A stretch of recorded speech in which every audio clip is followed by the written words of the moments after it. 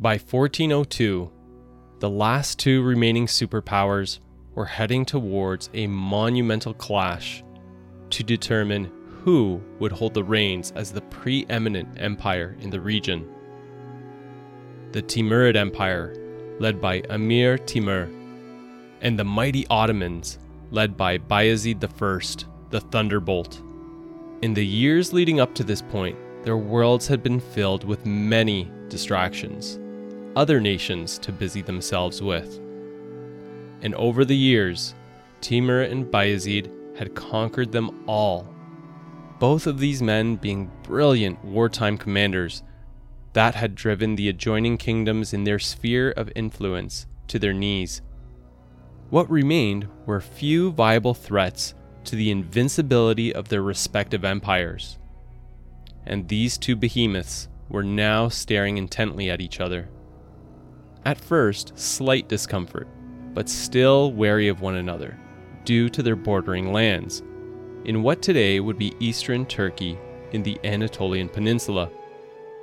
Then, falling into dispute regarding land claims and rulership over the smaller kingdoms that were situated between their vast territories. Envoys and communications began, quickly mutating into outright threats and insults between these two juggernauts.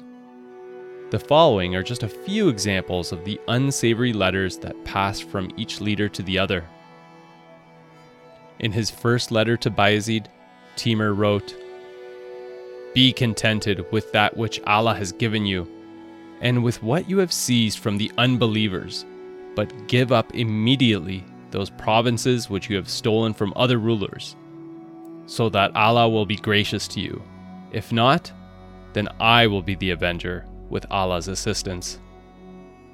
Bayezid thundered back, "We will come and seek you out and pursue you as far as Tabriz and Sultania. Then we shall see whose favor heaven will declare, and which of us will be raised to victory, and which reduced to a shameful defeat. Thy armies are innumerable, be they so, but what are the arrows of the flying Tatar against the scimitars and battle axes of my invincible Janissaries?"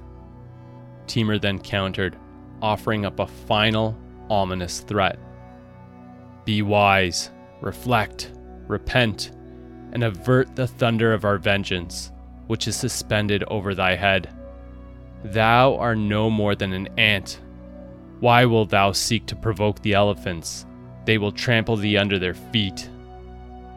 Bayezid, not one to be deterred or intimidated, responded, "Thou art no more than a brigand, a shedder of blood, who violated all that is sacred, broken pacts and obligations with an eye turned from good to evil. If thou hast not the courage to meet me in the field, may thou again receive thy wives, after they have thrice endured the embraces of a stranger." There would be no further communications beyond this point, and really nothing more to be said for now, with the inevitable future response to be offered up in person.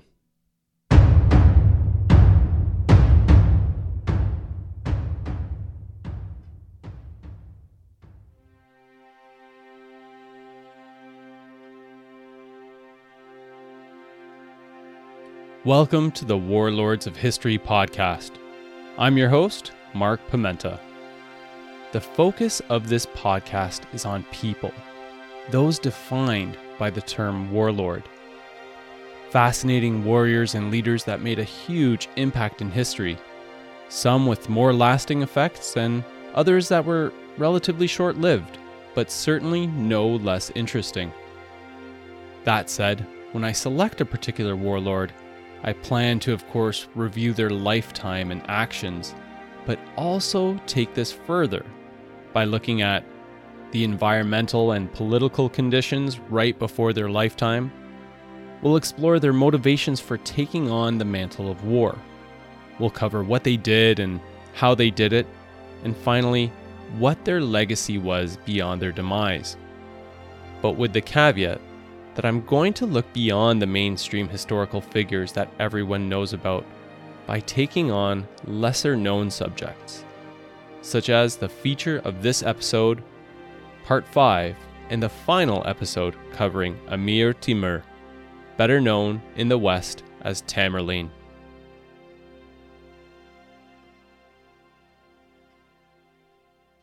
Before jumping headlong into this episode, episodes 1 to 4 lay the groundwork of everything that we'll be covering during Timur's twilight years, so you might want to start there. But here's a quick summary of episode 4 to help you get up to date. In response to the invasion to the heart of his empire, led none other by Toktamish, Timur commences his war of retribution, where he punishes Khwarezm and Mughalistan in rapid succession, before undertaking a risky and difficult long march north deep into the Golden Horde lands to finally meet Toktamish at the Battle of the Kundurcha River in 1391. Timur then enters into Persia, adding new nations and cities to his growing domains, before being forced to move once again against the resurrected Toktamish, ending this threat for good through the Battle of the Terik River and the following subjugation of the Golden Horde lands. Timur then orders a campaign into India, assaulting and conquering the city of Delhi, securing untold riches there. All of these actions not only winning him new lands and cities for his growing empire, but also sparking new enemies, including the Mamluk Sultanate in Egypt and Syria, and most importantly, the surging Ottoman Empire, beginning to clash with the Timurid Empire as the dominant superpower in that part of the world. When we last left things off, it was 1399, and after a short couple of months in Samarkand after his Indian campaign, Timur gathered his army and began the march westwards, making straight way to Sultania, the seat from which Miran Shah ruled his territory, who had started ruling rather erratically as a result of the mental health issues stemming from a fall from his horse a few years back, wherein he had struck his head rather severely. Upon reaching Sultania, Miran Shah was acutely aware that his life was hanging in the balance, being son or no son to the great Timur. So when Timur summoned him, Miran Shah begged forgiveness, asking for his father's mercy, which ultimately he granted by sparing his life, but not before deposing him of his rule as punishment. Timur then led several expeditions north from Sultania into Georgia, aggressively quelling the rebellion that had risen as a result of Miran Shah's debauched rule. And while the Georgians obviously had reasonable cause to rebel, Timur would never allow any call to his authority and power to be put in question. While Timur was busy putting down the rebellion in Georgia, the Ottoman Sultan Bayezid sent his son, Prince Suleiman, to fight and defeat a regional ally of Timur, whose small kingdom had been blocking Ottoman expansion, and they took the city of Kamak and its surrounding territories in present-day eastern Turkey. In the spring of 1400, the 64-year-old Timur, still not showing any signs of slowing down, he immediately readied his army for an incursion into Ottoman territory as a response to his allies' loss. Timur's goal was the city of Sivas in central Turkey, 400 kilometers east of Ankara, which may have been the staging point for the Ottomans' recent attack and also an important merchant hub within the Ottoman Empire. Timur made straight for the city, only stopping to retake Kamak before continuing towards Sivas, with such speed that the Ottomans were unable to react with raising a sizable force in response. That August, the siege of Sivas began, with the city holding a mere 4,000 defending troops. And while Timur's army vastly outnumbered them, the city's fortifications were strong. Timur's engineers constructed siege equipment and began hurling boulders at the city walls. At the same time, prisoners were put to work digging underground, reaching under the city walls, setting up wooden supports and then setting them aflame, eventually causing the walls to crumble. This continued for weeks, reducing the city defenses to rubble. With no defenses to hold off the invading army and no help coming on the horizon, the city's leaders surrendered and sued for peace. Timur accepted the surrender, provided that all the weaponry was brought to him and a hefty toll paid out in terms of plunder and slaves, promising in turn that no Ottoman blood would be spilt in the process. Once terms were met, Timur entered the city, but he still wasn't satisfied with the inconvenience of having to spend so much time to take the city. So, he proceeded to round up the remaining 3,000 unarmed Ottoman soldiers and bury them alive in a vast pit, technically keeping his promise and not spilling their blood. But he didn't continue on to destroy the city, instead taking it to act as a base of operations for subsequent invasions into the region. The Ottomans were now off balance, but far from finished, something Timur would have known quite well, with all signs pointing to the eventuality of a monumental battle for supremacy. And while pressing the Ottomans now would have been a natural play, Timur did not continue to press inward to their lands. Why, you may be asking? Well, there were enemies at his back that had to be dealt with first.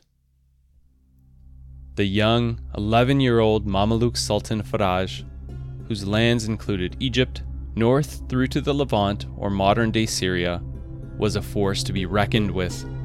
Had Timur pushed further into the Ottoman lands, this would have left his supply lines extended precariously, also inviting an attack from the rear from the Mamelukes.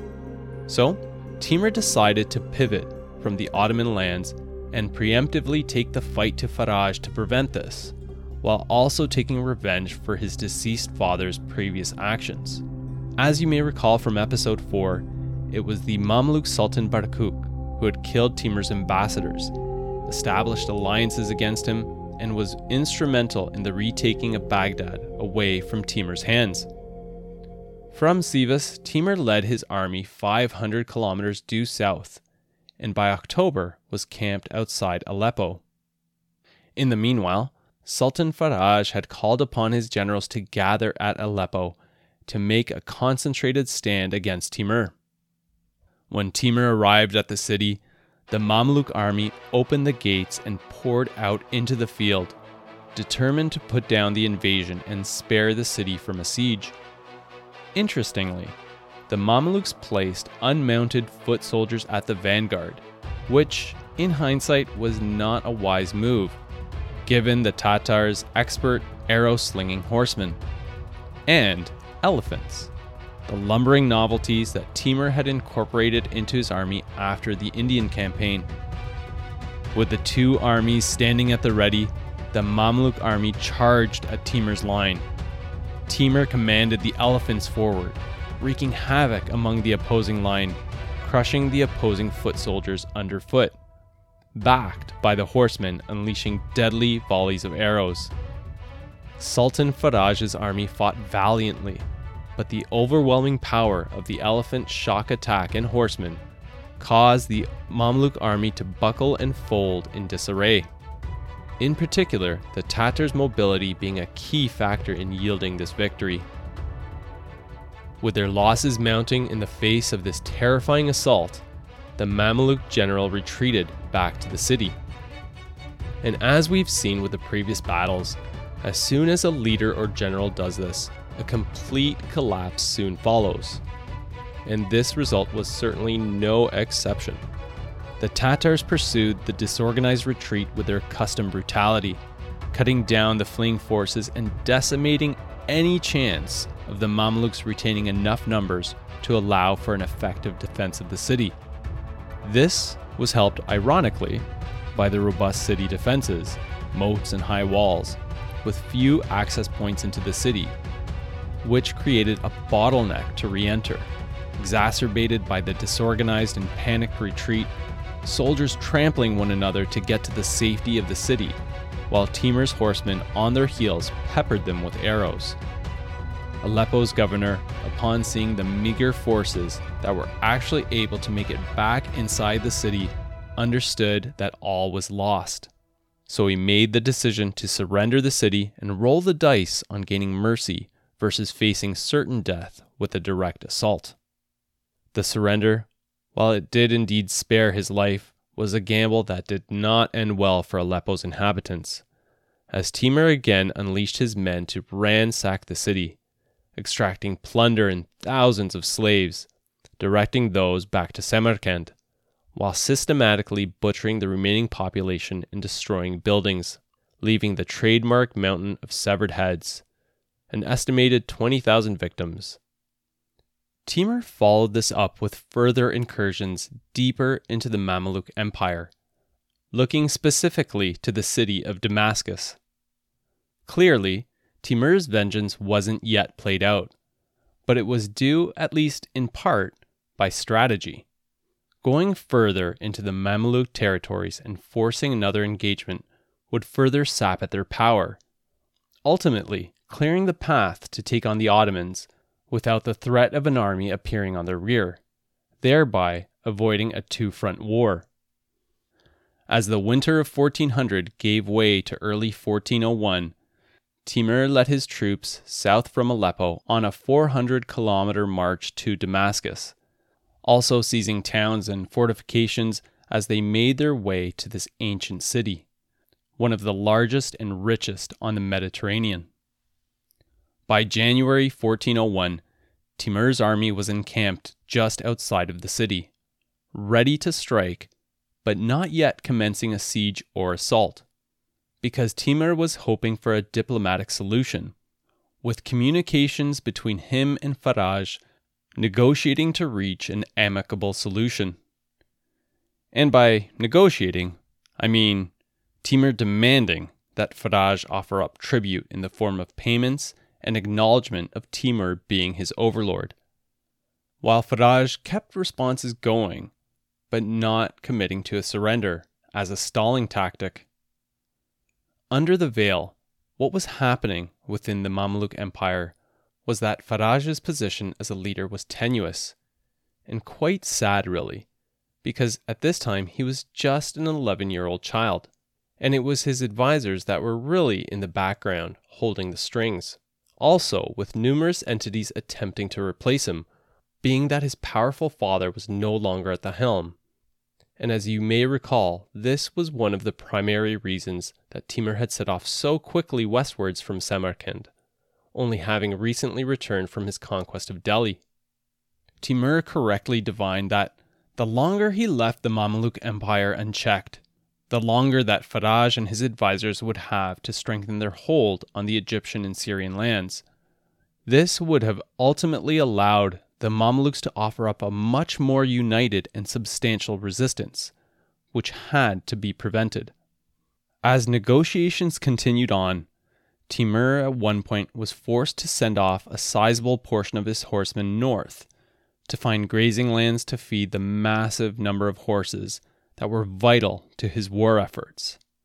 However, this reprieve also gave time for Faraj and his advisors at the head of a massive army to arrive at Damascus, growing the confidence of the city's governor and the forces stationed there.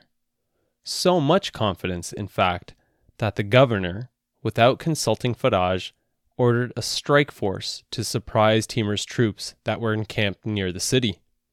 Timur's troops were caught by surprise, but they were seasoned warriors and battle-hardened.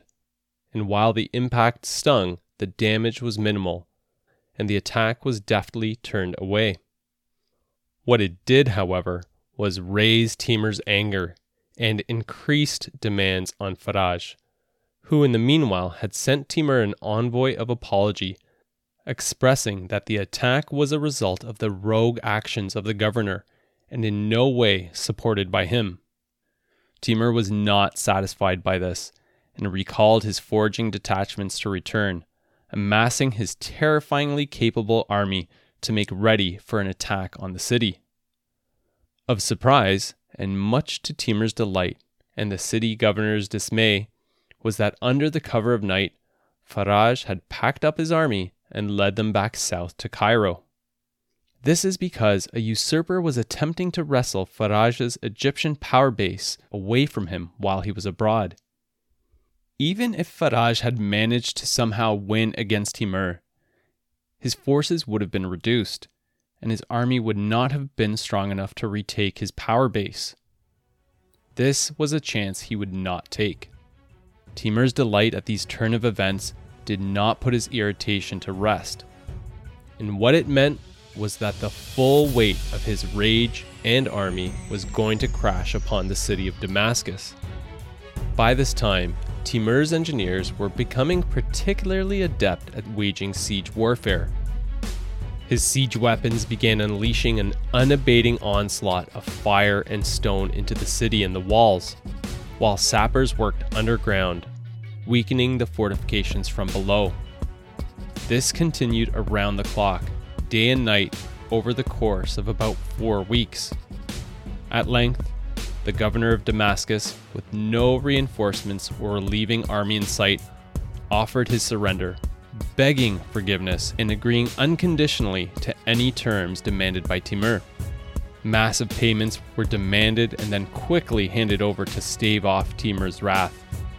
However, considering how quickly that this was paid out, this drove Timur to demand even more, to the dismay of the governor, who attempted to argue his case, but then promptly and literally lost his head in the process.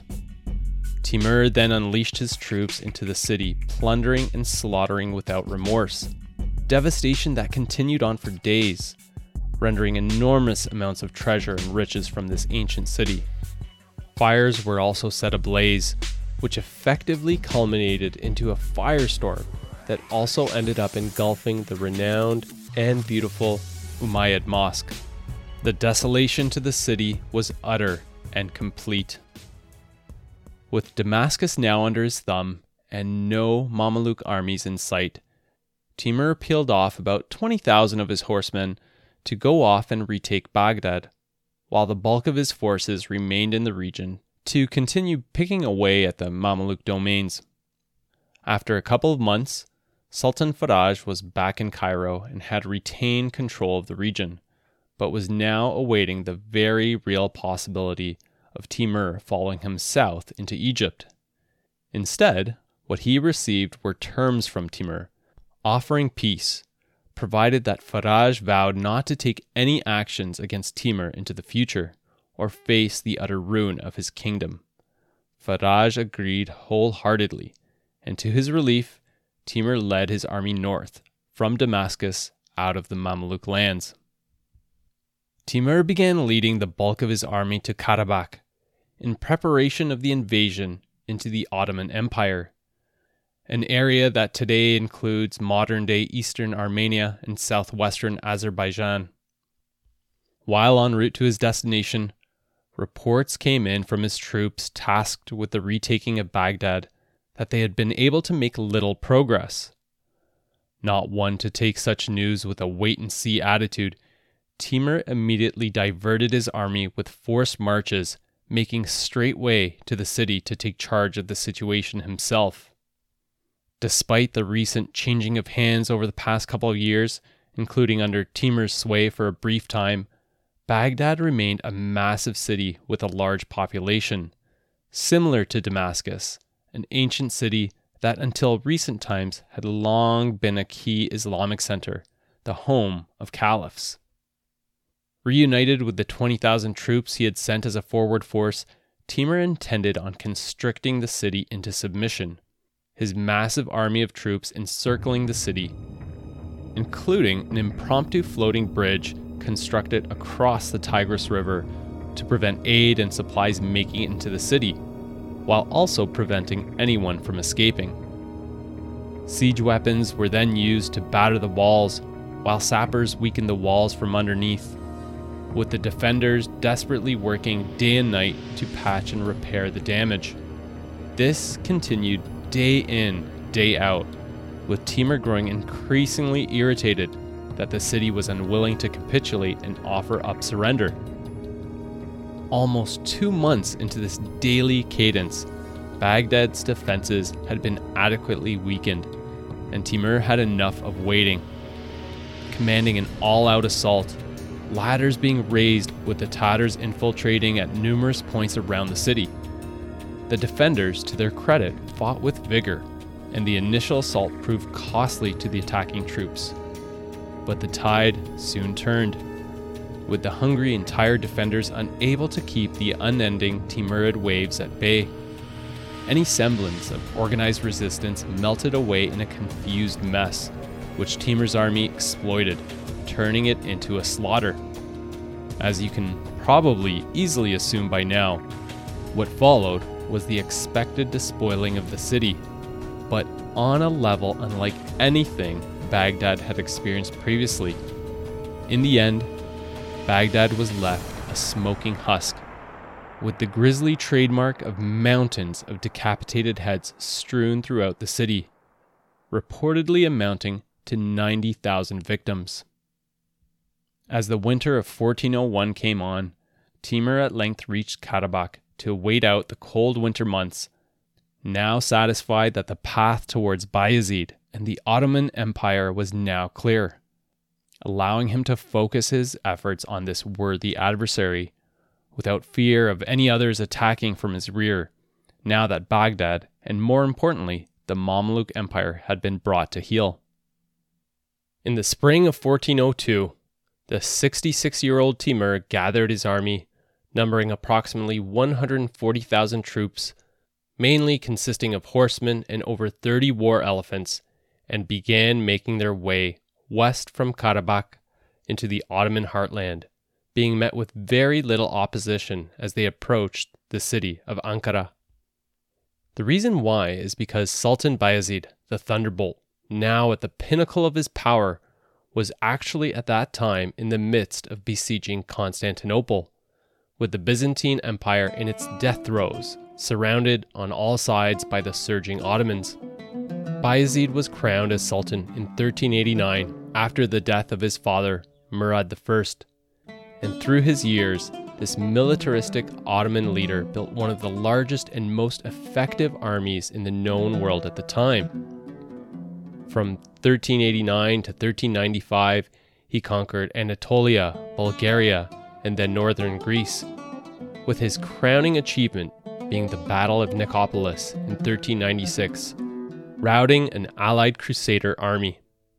Throughout the bulk of his rule, Bayezid was obsessed with taking Constantinople, laying siege to this lone remaining unconquered Roman city between 1394 to 1402, an 8-year period, at times interrupted due to the battles that I had mentioned, but then put off entirely when Timur invaded. Upon learning that Timur was approaching Ankara, Bayezid called off the siege of Constantinople, providing a stay of execution for the Byzantines, and began driving his 85,000 troops at a hard pace through the Anatolian lands in the early summer heat, urgency driving his need to prevent Timur from taking this valuable Ottoman city and taking his realm right out from under his feet.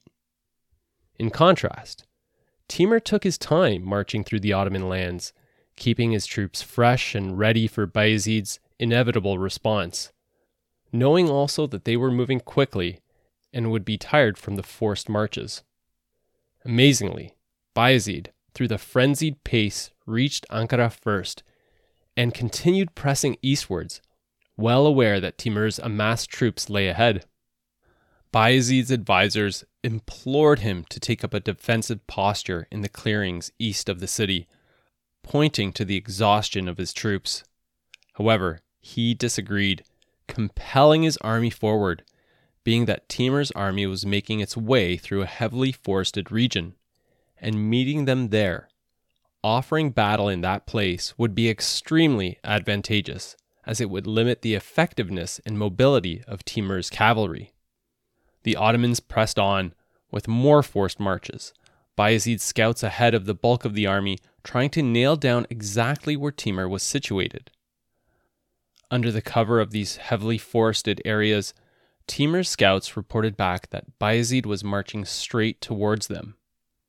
So Timur sent out small detachments to show some activity in the area, but instead ordered the bulk of his army to immediately veer southwest, while the Ottoman army continued their eastwards march, and were now to the north of Timur's position and passing them by. In a master stroke of tactical positioning, this movement cleared the path for Timur to then direct his horsemen northwest, coming up behind the Ottomans, and in fact, taking up the advantageous grounds that Bayezid had previously occupied when his advisors had suggested for a strong defensive position.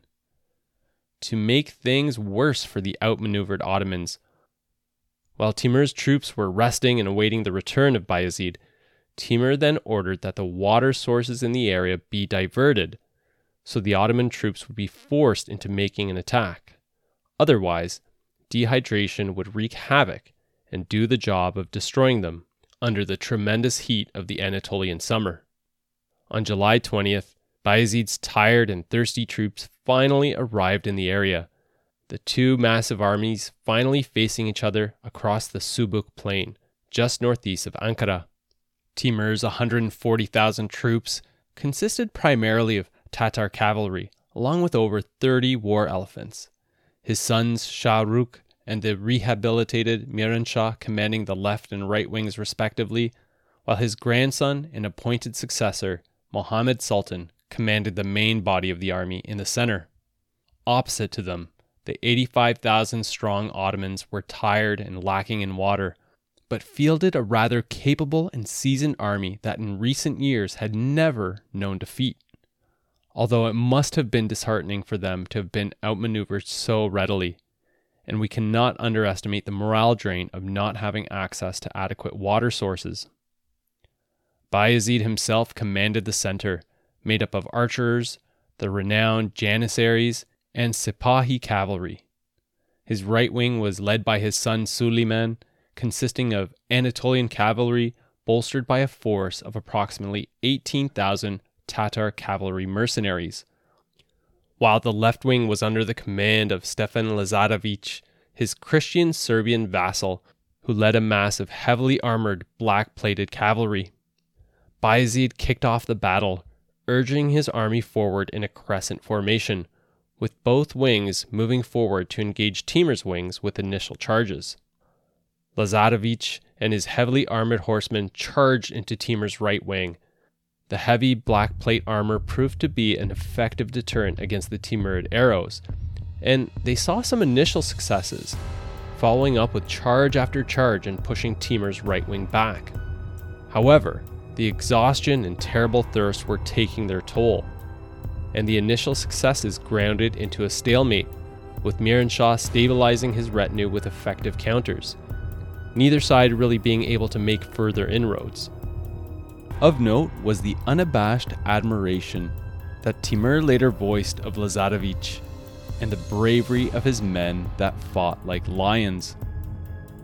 In the meanwhile, on the Ottoman right, Prince Suleiman led his blend of Anatolian Tatar cavalry forward, and just as his force was about to charge into Shahrukh and the Timurid left wing, dismay and confusion was triggered within his troops, as the Tatar mercenaries turned on their supposed Anatolian allies and began attacking them, just as Timur's horsemen slammed into them as well. What Bayezid and Suleiman could not have known was that the cunning Timur, always looking for an edge to stack the deck in his favor, and like he had done against Toktamish at the Battle of the Terik River in episode 4, had bought the loyalty of the Tatars, who then joined the battle against the Ottomans. By this time, the two center bodies had met in battle as well, as Timur had ordered this to keep Bayezid's strong center occupied so they couldn't intervene on the quickly weakening wing where the trap had been sprung.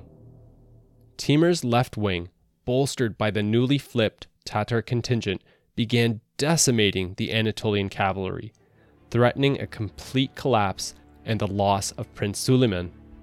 Seeing this unfolding, Bayezid ordered Lazarevic to remove himself and a large number of his heavy horse from the opposite wing and reinforce the desperate situation surrounding Suleiman. As a result, Timur's right managed to gain momentum against their opposing Ottoman detachment, now reduced numerically, and crushed them to a man.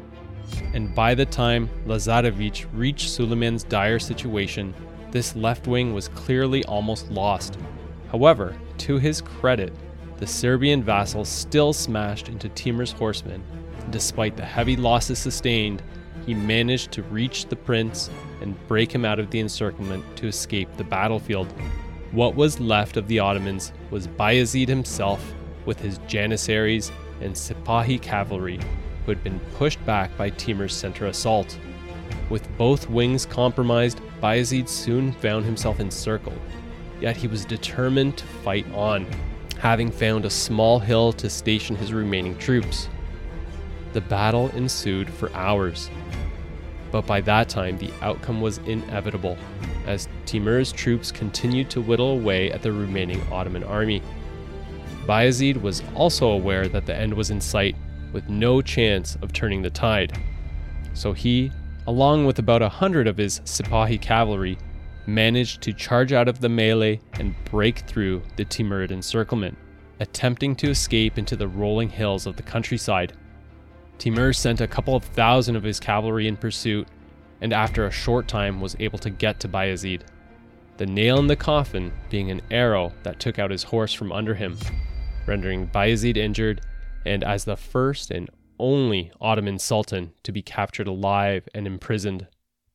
Finally meeting in person, and with the opportunity to have the final say coming out of their previous sour exchanges that we had covered at the top end of this episode, when the injured Bayezid was brought before Timur, the great emir reportedly laughed, not necessarily at the expense of his defeated foe, well, maybe at least partially, but almost as if in jest to unlikely outcomes, saying something to the effect of, "It is clear then that fate does not value power and possession of vast lands if it distributes them to cripples, to you the crooked, and to me the lame." As a side note, Bayezid would months later die while in captivity as a result of his injuries sustained in battle. This led to a period of crisis called the Ottoman Interregnum, an 11-year span of time wherein Bayezid's sons and several others vying for power resulted in civil wars that almost spelled an end to the Ottoman Empire.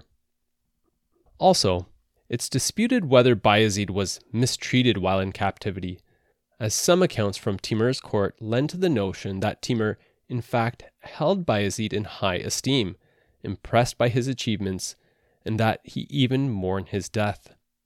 The other interesting byproduct of this event is that Timur gained a great deal of acclaim among European monarchs due to his defeat of the Ottomans, preventing them from making further inroads into Europe, alluding to the old adage, "The enemy of my enemy is my friend."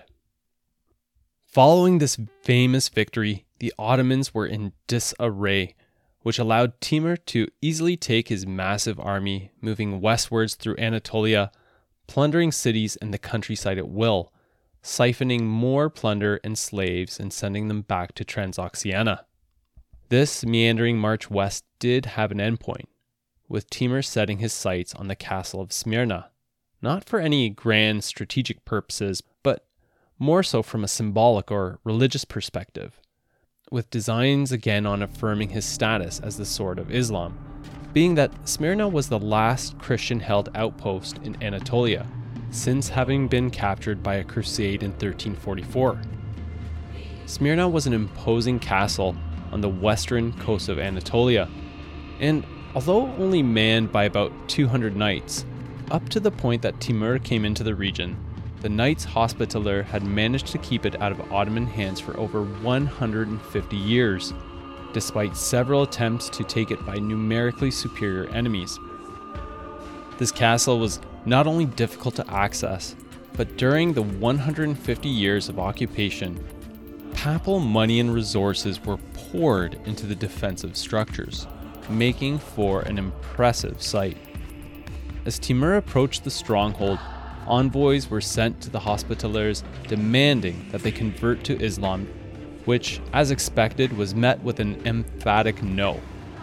Timur arrived at Smyrna in early December 1402 and immediately commanded the siege weapons to begin an almost constant bombardment of the fortifications, while filling in the massive moat surrounding the castle. In just 2 weeks into this furious bombardment, Smyrna's walls and defenses were reduced to rubble. After a brief battle, Smyrna was taken, and then, as expected given his previous actions, Timur had the castle decimated, celebrating his victory over the Christian occupiers, which further entrenched his status as the executor of a divine will.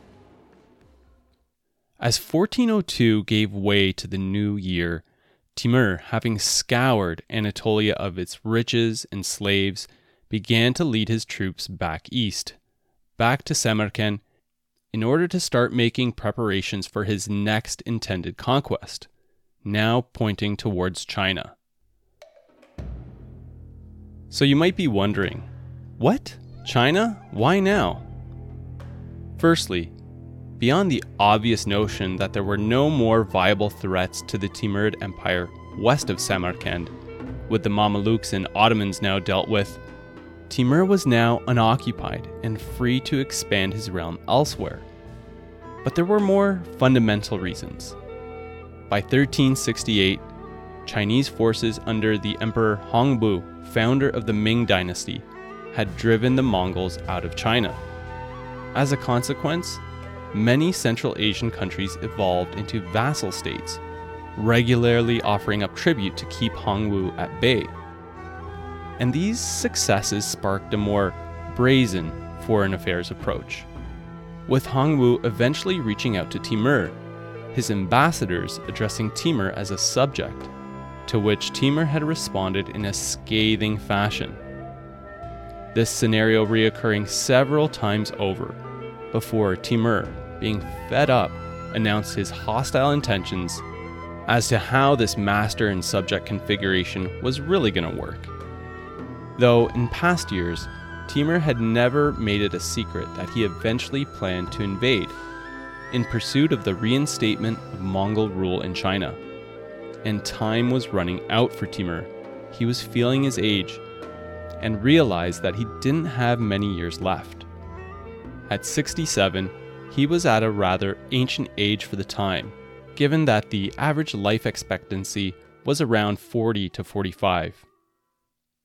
The march east back to Transoxiana, however, was initially slowed due to the worsening condition of his grandson and successor to the Timurid Empire, Muhammad Sultan, whose prowess in the battlefield had been celebrated, but who had also received serious wounds during the Battle of Ankara that never fully healed and left him in a weakened state in the months following that event.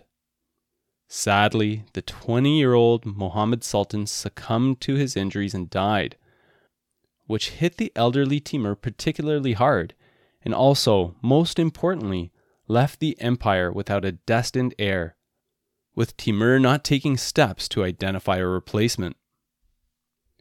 In early 1404, Timur returned to Samarkand to uproarious festivities. Despite the loss of his heir, there was much to celebrate, given the feats that had been accomplished during the 5-year campaign, with both the Mamelukes and Ottomans brought to heel. Banquets and celebrations filled the initial months, interspersed with Timur traveling about Transoxiana to view the progress of the monumental building projects that he had commissioned, all bankrolled by his conquests and built by the slaves he had captured. While in the background, Timur was tirelessly working behind the scenes, preparing for his next epic undertaking against the Ming Emperor in China. His intelligence network and spies bringing him almost daily reports of the opposing troop strength and activities in the region, while others were busy securing secret alliances with regional players. And all in all, Timur was also in the process of lining up the biggest Timurid army to date, well over 200,000 horsemen. All of this amazing, really, given that the 60-year-old Timur was truly feeling his age. Hunched over and half blind, he now had to be carried in an ornate litter because his strength was failing, although his mind was seemingly as sharp as ever. What a scary prospect this must have been for any kingdom that he set his sights on. Strategically and tactically brilliant, and now with the added experience and wisdom of countless battles under his belt, but also devastatingly cruel and calculatingly cold when it served his purpose. Towards late 1404, preparations for the Chinese invasion were nearing completion, and Timur's vast army encamped kilometers wide in the lands around Samarkand. In order to build excitement for their next conquest, Timur held a Kurultai, a 2-month celebratory and alcohol-infused feast wherein each commander, down to the lowliest soldier, participated, bellowing as to their battlefield prowess and imagining the plunder to be had in the upcoming escapade. This group had never known defeat, and confidence was riding high. Now, as mentioned a number of times throughout this story, December was certainly far from the ideal time to commence a campaign. However, his health was gradually worsening, creating an urgency to move forward. Despite being immersed in the brutal steppe winter, Timur ordered his army to commence their march northeast towards China. Progress was extremely slow, bitter cold and snowdrifts up to the torso of their horses, making for a very difficult march. And the toll on the 68-year-old Timur was apparent, and he fell ill, just as they arrived at Otrar in modern-day southern Kazakhstan. This was supposed to be a short reprieve from the harsh winter, but Timur's weakening condition made further travel impossible. He became bedridden, and in his weakened state, began making decisions regarding his succession for his vast empire. Most importantly, naming his grandson, Pir Muhammad, as heir. Then, on February 18, 1405, the great Emir, the former bandit, fugitive, prisoner, conqueror, and sword of Islam, succumbed to his illness and died. His children, grandchildren, wives, army, and it is said that all of Transoxiana fell into a deep state of mourning, realizing that having such a person at the helm of their empire was indeed a rarity. Granted, those in the surrounding kingdoms, particularly China, must have released a great sigh in relief. After Timur died, his body was embalmed with musk and rosewater. It was wrapped in linen, laid to rest in an ebony coffin, and sent back to Samarkand. His mausoleum and tomb, the Gur-i-Amir, ornate and spectacularly detailed both inside and out, still stands in Samarkand, Uzbekistan. In the immediate aftermath of Timur's death, the planned assault on China was put off, largely due to infighting. Pir Muhammad, installed as heir so late in the game, was unable to gain sufficient support from his relatives, and a bitter civil war erupted among Timur's descendants, with multiple princes pursuing their claims. It wasn't until 1409 that Timur's youngest son, Shah Rukh, was able to overcome his rivals and take the throne as Timur's successor. And he did a pretty admirable job of ruling the Timurid Empire for about 40 years until his death in 1447. This was followed by his son, Ulu Beg, who only ruled for 2 years, but is celebrated for other things, being an astronomer and mathematician of some note. In the end, however, the Timurid Empire fell apart relatively quickly after his death, officially dissolved in 1507, just over 100 years after his death. So why is this? There were many factors playing a part, but let's boil it down to 3 main reasons, which led to infighting and factionalism without someone strong to unify and provide an outward focus. And come to think of it, this is actually quite similar to how the Ilkhanate had devolved into a mess of smaller factionalized states squabbling for power, as we discovered back in episode 3. Firstly, Timur's unwillingness to develop and establish a strong succession plan. Pir Muhammad was selected way too late and without adequate support. His appointment at the 11th hour, without Timur's prior enforcement of this notion, left it open to interpretation to others that had also been vying for the leadership position. Secondly, the Timurid Empire was built with the necessity of Timur himself at the helm. As the empire grew, in addition to vassal kingdoms owing their allegiance to Timur and Timur alone, he also appointed his sons and grandsons to governorships in regions across the empire, all answering to none other than Timur himself. Thirdly, one cannot discount the toll that his cruel actions had on the cities that he conquered, plundered, enslaving and brutally massacring the inhabitants. These horrific acts, while keeping the regions bound to his rule in fear under the short term, would have obviously done little to endear or endure Timurid rule into the future. Revenge and rebellion would have been on their mind, with revolts soon following when the opportunity presented itself. After his death in 1405, all these factors resulted in the family quickly falling into disputes and civil wars, and many of the governorships becoming effectively independent. However, these Timurid rulers did continue to dominate the lands that Timur had collected over the years, though the Anatolian and Caucasus territories were lost by the 1430s roughly. Despite the fall of the Timurid Empire by 1507, Timur's dynasty did not entirely end, with some of his descendants reaching rather impressive heights in new lands. Particularly another notable warlord called Babur, a descendant of Timur through his father, who founded the Mughal Empire in India in 1526, not to be confused with the Mughal Khanate that Timur had warred with repeatedly. By the 17th century, the Mughal Empire ruled most of India, but eventually declined during the following century. The Timurid dynasty finally coming to an end when the rule of the Mughals was abolished by the British Empire in 1857. Here's some last parting thoughts on Timur's legacy. When he was born, it hadn't been long ago that Genghis Khan had reigned with Mongol dominance. So, being raised on these stories and the conquests of these ancestral steppe dwellers, the restoration of the Mongol Empire was certainly something he was trying to emulate.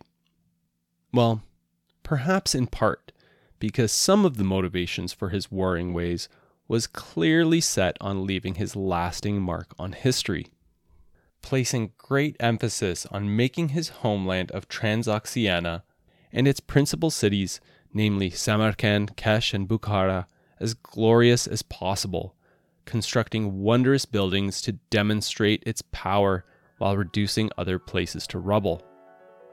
Understanding that, Timur's legacy is certainly a mixed one. While Central Asia blossomed under his reign, he's vilified in other places such as Baghdad, Damascus, Delhi, and Georgia, just to name a few, for obvious reasons, having horrifically sacked these cities while massacring and enslaving the populations. And he virtually exterminated Christianity in Persia. The Church of the East, which had previously been a major branch of Christianity, but afterwards with only small remnants remaining.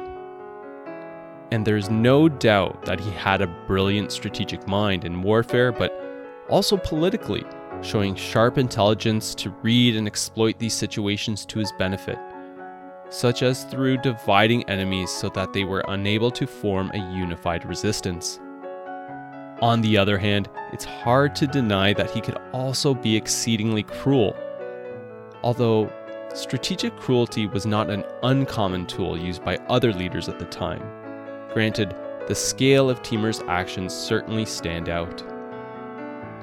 And lastly, Timur in 1991 was officially recognized as a national hero in Uzbekistan when they gained independence from the Soviet Union, with numerous statues and monuments raised up in his honor, used to help carve out their national identity for the country, focusing on his attributes as a devout Muslim possessing great intelligence with the ability to unify and lead with strength, and transform Transoxiana into a beacon of trade, culture, and learning.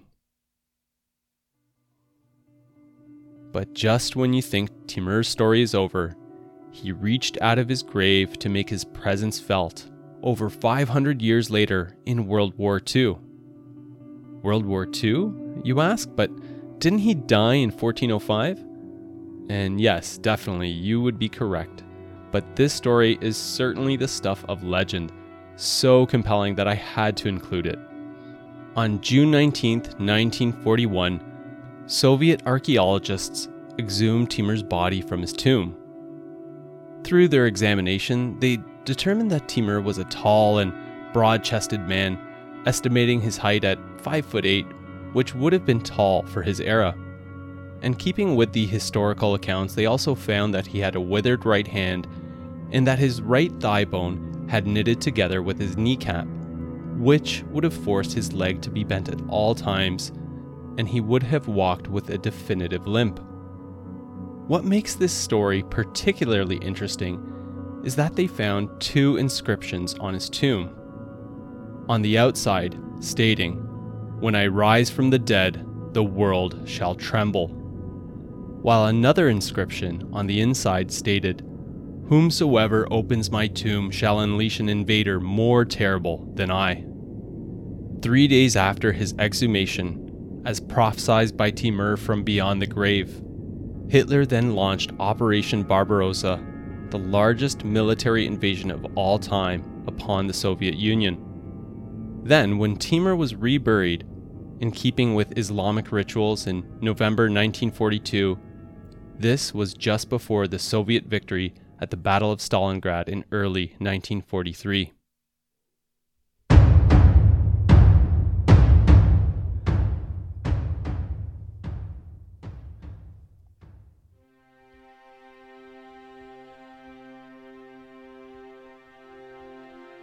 Now that we have finished with Timur, I am super excited to be moving on to the next prolific warlord. In the next episode, we'll be traveling back in time to roughly 150 BC to the Iberian Peninsula in modern-day Portugal and Spain, uncovering the story of Viriathus, also known as Viriato, who waged the War of Fire against the Roman Empire, who by this time had become the dominant superpower in the Mediterranean, fresh off their recent defeat of Carthage in the Second Punic War. As the Romans inevitably go about conquering the peninsula, Viriathus comes out of nowhere to lead the Lusitani tribe in a war of resistance against the power-hungry Romans and their treacherous regional leaders, handing the Romans loss after loss through cunning tactics and clever ambushes, defined by guerrilla warfare. And much, much more to come in the next episode of the Warlords of History podcast. If you want to support the podcast, there are many ways you can do so. You can tell your family and friends about the show. Please subscribe on whichever platform you happen to access the show on. I would certainly appreciate a 5-star rating if you found this episode informative or entertaining. And lastly, you can head on over to the show's website, warlordsofhistory.com, where I'll include some additional info, like images and maps pertaining to this episode for your viewing pleasure, and where you can also reach out to me with any thoughts, questions, or suggestions on future warlords that you think I should do an episode on. I would love to hear from you. Thanks for listening, and I hope you enjoyed the episode. Theme music from audionautics.com.